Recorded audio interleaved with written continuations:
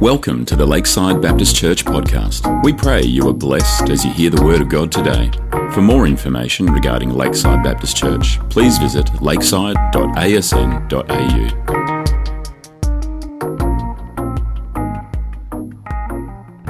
We're going to be a little bit quicker this morning, but we are continuing our series, Follow Me. This is the third sermon of a 4-week series. I don't know if you can remember growing up when you went to school, there was one rule.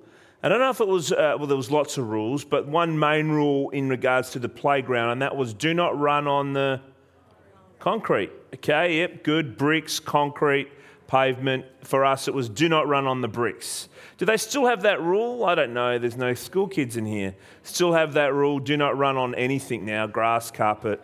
Just do not run. Just make sure you're wearing a helmet. Everything's got to be. But do not run on the bricks. Now, we always used to like to run and play chasey.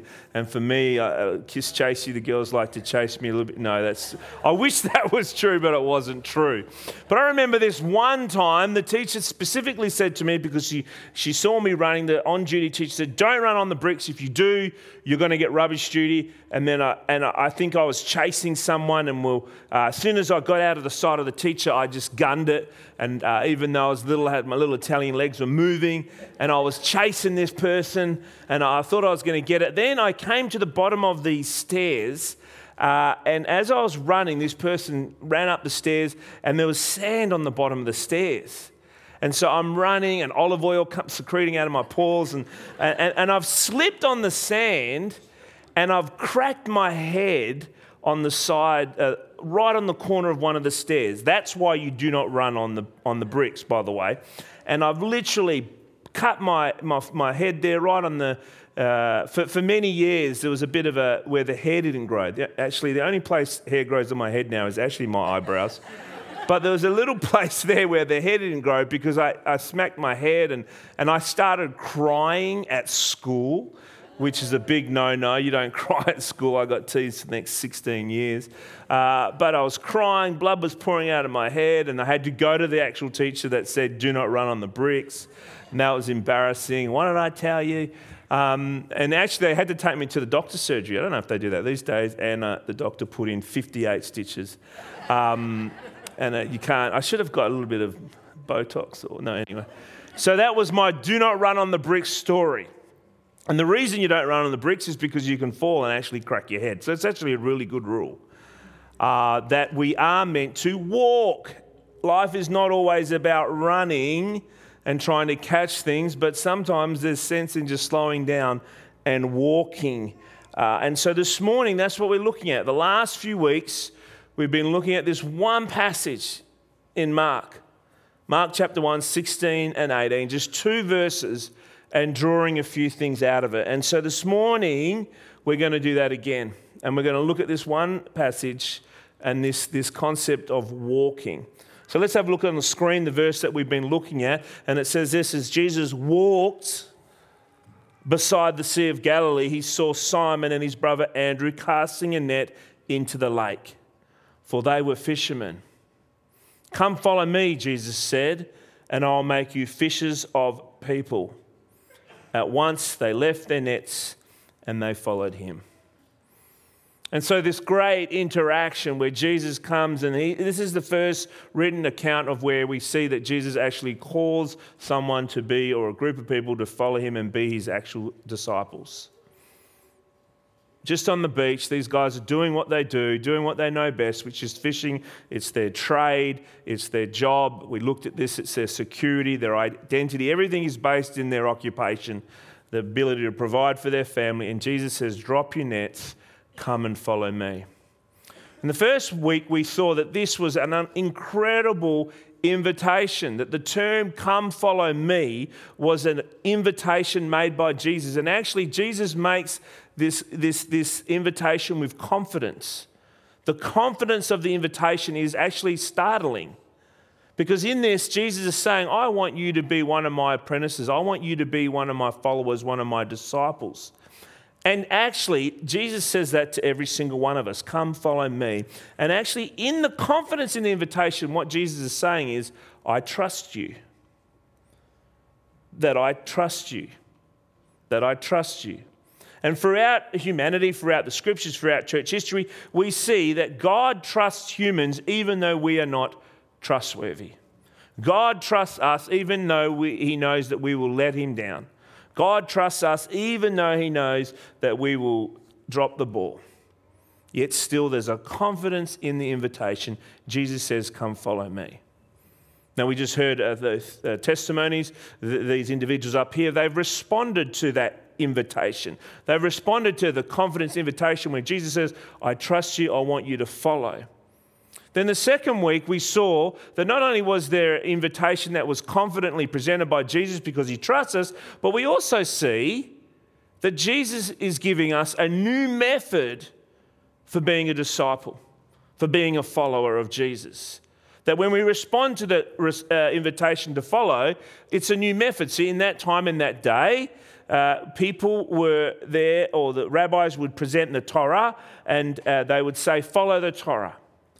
Here's the way, here's a path, here's some teachings, and it's all about head knowledge, it's all about as much as you can learn. And the rabbis of the day will say, this is what you follow, where Jesus says, no, this is different. This is a new thing that I'm doing. And actually what you follow is me, the person, the individual. And so He brings a confident invitation, and then he says, actually, there's a new method. What is the new method? Trust. That we have to, as disciples of Jesus, if we choose to follow Him, it is trust. He trusts us, but we trust Jesus with our past, with our present, and with our future. And this morning, we're going to squeeze a little bit more out of these two verses. The confident invitation from Jesus where He trusts us. The new method, meaning we have to trust Him with our past, present, and future. And this morning we see the new classroom. The new classroom. What do I mean by the new classroom? Well, we know that Jesus is a teacher. Jesus has been referred to as being a teacher. We know that He taught things. In fact, out of the 90 times where Jesus is referred to, He's actually referred to, I think nearly 60 times He's referred to as being a teacher. So we know that Jesus teaches, and so the classroom analogy kind of works, but Jesus says there's a new classroom. I don't know if you've seen, most of the teaching in that time and day would happen in the synagogue. They would go and they would learn and they would study almost. They would memorize over and over and over the scripture. They would memorize all of it, word by word. But Jesus says, I trust you, trust me. There's a new method, but there's also a new classroom. What is this new classroom? Come follow me. What is the sense between following? That means you're going somewhere, aren't you? You're not just staying still. Follow me. Walk behind me.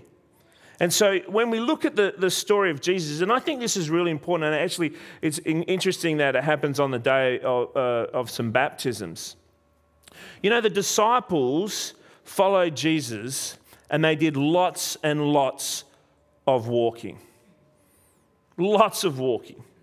No Ubers, no ride sharing, no riding bikes or even camels. They would walk everywhere.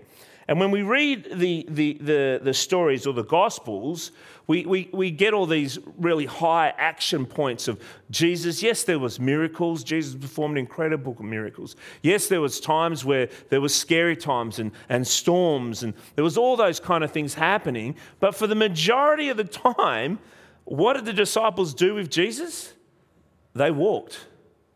They got their 10,000 steps very easily, before lunchtime probably.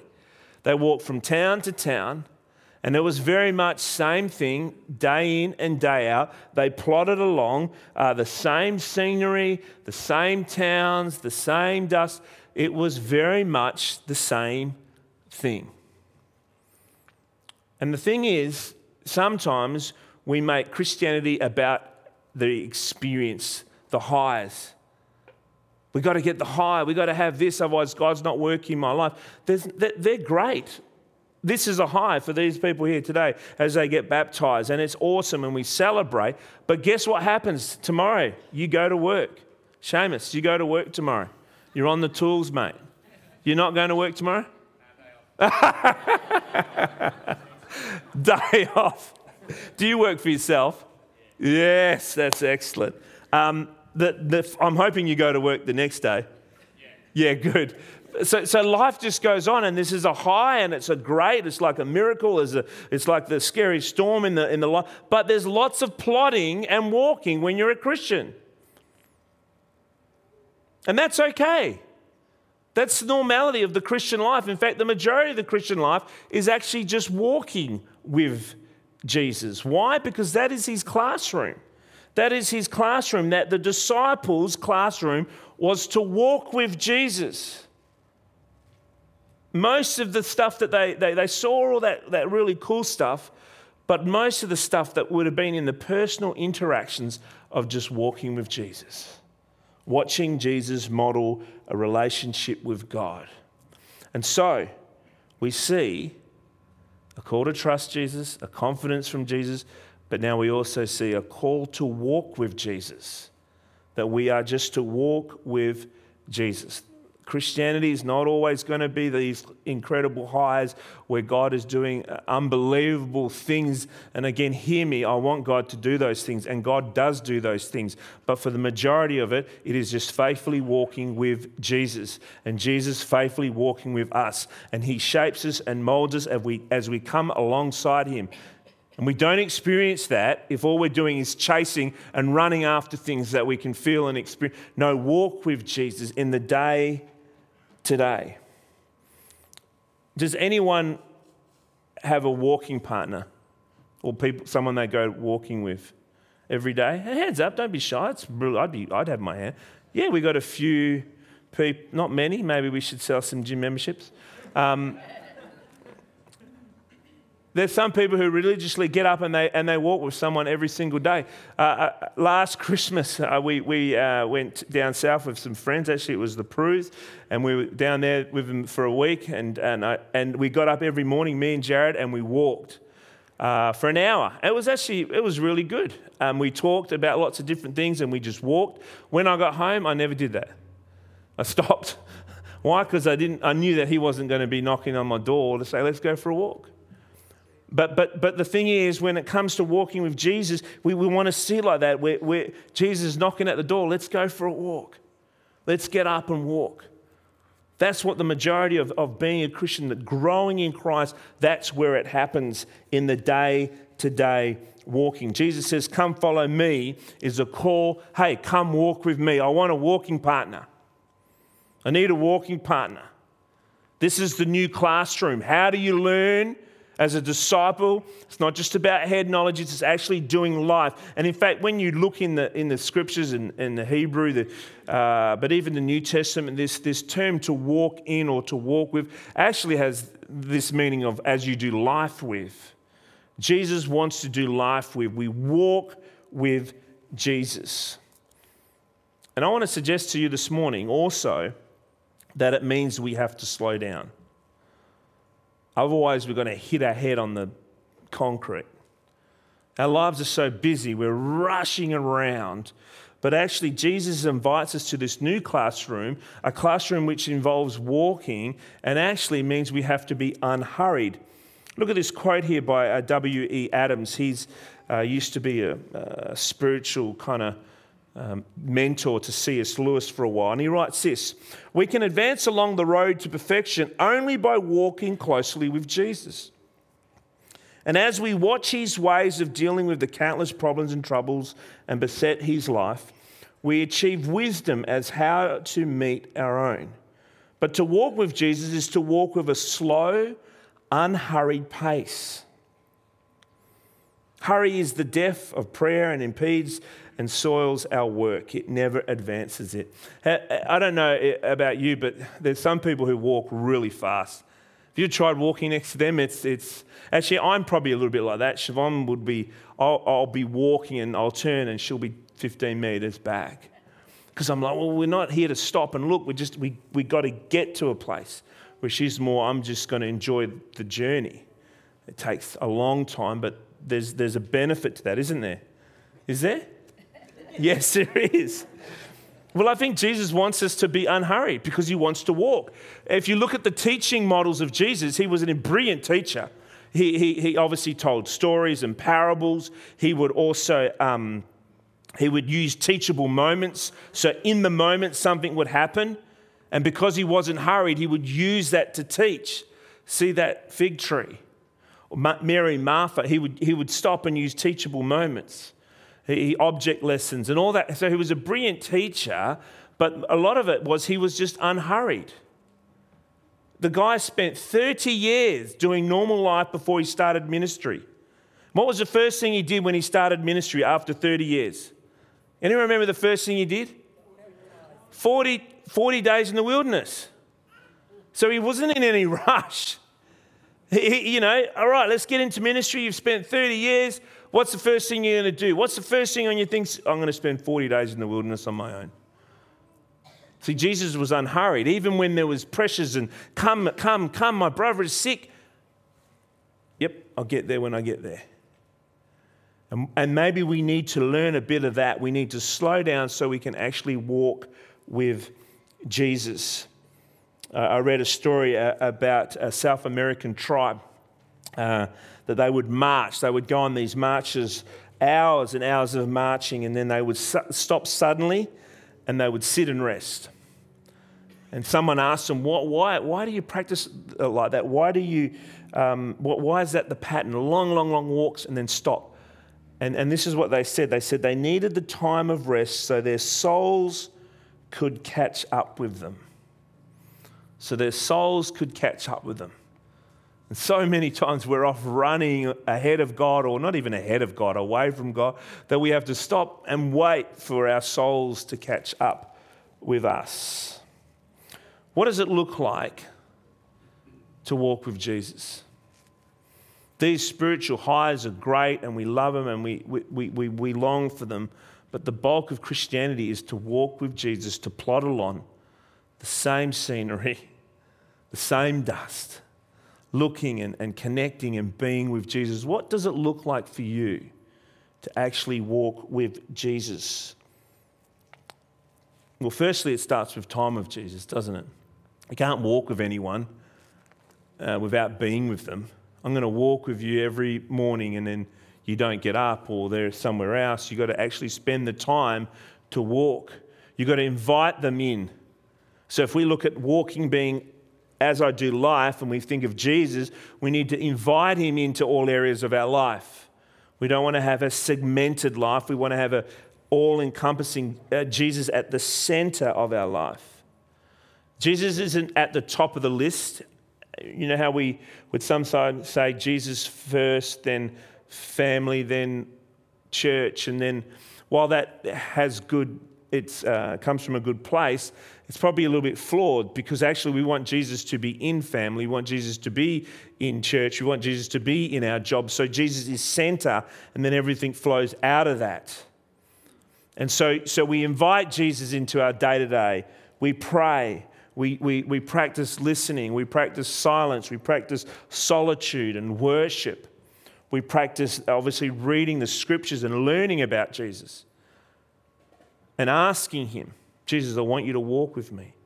Jesus, I want you to knock at the door and wake me up. We're going for a walk. Remind me, Jesus. I want to do Sabbath with you, Jesus. I want you to be central to everything that I do.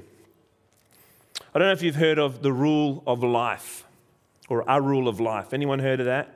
It's a spiritual formation, I suppose, guideline or process or practice. A spiritual formation practice Christians have done for nearly 2,000 years. Now, when you hear the word rule, you think of something that's legalistic. But actually, it's not. It's actually quite freeing, and it's there to help us walk with Jesus. To keep Jesus at the center of life, we want to have a rule of life. What is a rule of life? Well, the rule of life comes from this. The word rule comes from a Greek word for trellis. Here's a trellis here up on the screen. I love trellis, especially when there's tomatoes. You know I love tomatoes. Now, when we think of a trellis, we generally now think more of the ornamental trellis to help whatever you're growing take a shape. And that's true, but actually a trellis is a structure that supports a plant, generally, that has fruit, grapefruit or passion fruit or tomatoes, to support it to grow so it can produce what? Fruit. So a rule of life, a trellis in our life, it's a support so that we may grow, so we could keep Jesus central to our lives. Pete Scazzero, he's a full bottle on this stuff, emotionally healthy leadership, emotionally healthy Christianity. He writes lots of this, and this is what he says. He says, the rule of life, very simply, is an intentional, conscious plan to keep God at the centre of everything we do. It provides guidelines to help us continually remember God as the source of our lives. It includes our unique combination of spiritual practices that provide structure and direction for us. And if you're interested in this, I'd encourage you to read his material and his books, because yes, it's studying the Bible, it is prayer, it is silence and solitude and worship. It's all of those things, but also there's areas in regards to our physical, so eating and exercising. And how do we make Jesus central in that? He goes on to say, though, the starting point and foundation for any rule is a desire to be with God and to love him. And so what rule of life do you have to ensure that you are walking with Jesus? This is the new classroom. The trellis, the rule of life, forces us to slow down, tells us to unhurry and to stop so we don't hit our head on the concrete. We need to wait for our soul to catch up with us. Do you have a trellis? Do you have a rule of life? So we looked at the first week, a confidence in the invitation. Jesus says, I trust you, come follow me. To follow Jesus means there's a call to trust him with our past, with our present, and with our future. And this morning, only quickly, we look at this concept of following being a new classroom. That's not just head, it's about relationship. It's not just about these spiritual highs, these miracles and these incredible things that Jesus did, but actually most of it is just walking with Jesus. And so to follow Jesus is a call to walk with Jesus, to make him central. Do you have a trellis in your life? I'd encourage you, and it could be something very simple to start with. Some of these ones here, if we go back a picture, you'll see these. If we were to use this as a spiritual metaphor, the one in the middle would be someone who's incredibly spiritually mature, and for most of us, it's probably not even a picture up there. To be honest, they're all pretty good trellises, aren't they? But it might just be that one little steak where you see at Bunnings and the little tomato. That's a start. That's how it starts, doesn't it? And we start to add more to our trellis and we grow as we walk with Jesus. My encouragement to you, my encouragement to the people who are getting baptised, apart from Seamus because he's not going to work tomorrow, is that we need a rule of life. We walk with Jesus. Yes, this is awesome. We celebrate this as a high, but most of the bulk of Christianity is day-to-day walking, connecting, listening, the new classroom. Let me invite the management team, the worship team up on stage, and I'll pray. Father, thank you again for the testimonies we've heard. Lord, thank you for your scriptures. 2 verses, come follow me, and we can get so much out of that, Father. Father, this morning we look at this concept of walking with you. Father, I pray and ask that you would help us to do that. In fact, Lord, I'm just going to pause here and just, Lord, invite your Spirit to just minister to the room this morning. If there's anyone who needs a wake-up call, in the sense of needs Jesus knocking on the door and saying, hey, we're walking this morning. If that's just you, just let that sit. And actually maybe this morning just take the opportunity to say, all right, I'm recommitting to walking. I'm going to wake up and walk with Jesus. Lord, if there's any of us here this morning that need to maybe spend some time putting this rule of life together, this trellis together, help us to do that, Lord. Help us to do that in a way, Lord, that we wouldn't just leave this morning and forget about it, but we would come and put some time down and just start to put the frameworks in for a trellis, that we would maybe one day have a beautiful, beautiful plant that is mature and full of fruit because we've walked with you. Help us to do that, Lord. We also pray right now for those who are going to get baptised. We thank you, praise you in Jesus' name. Amen.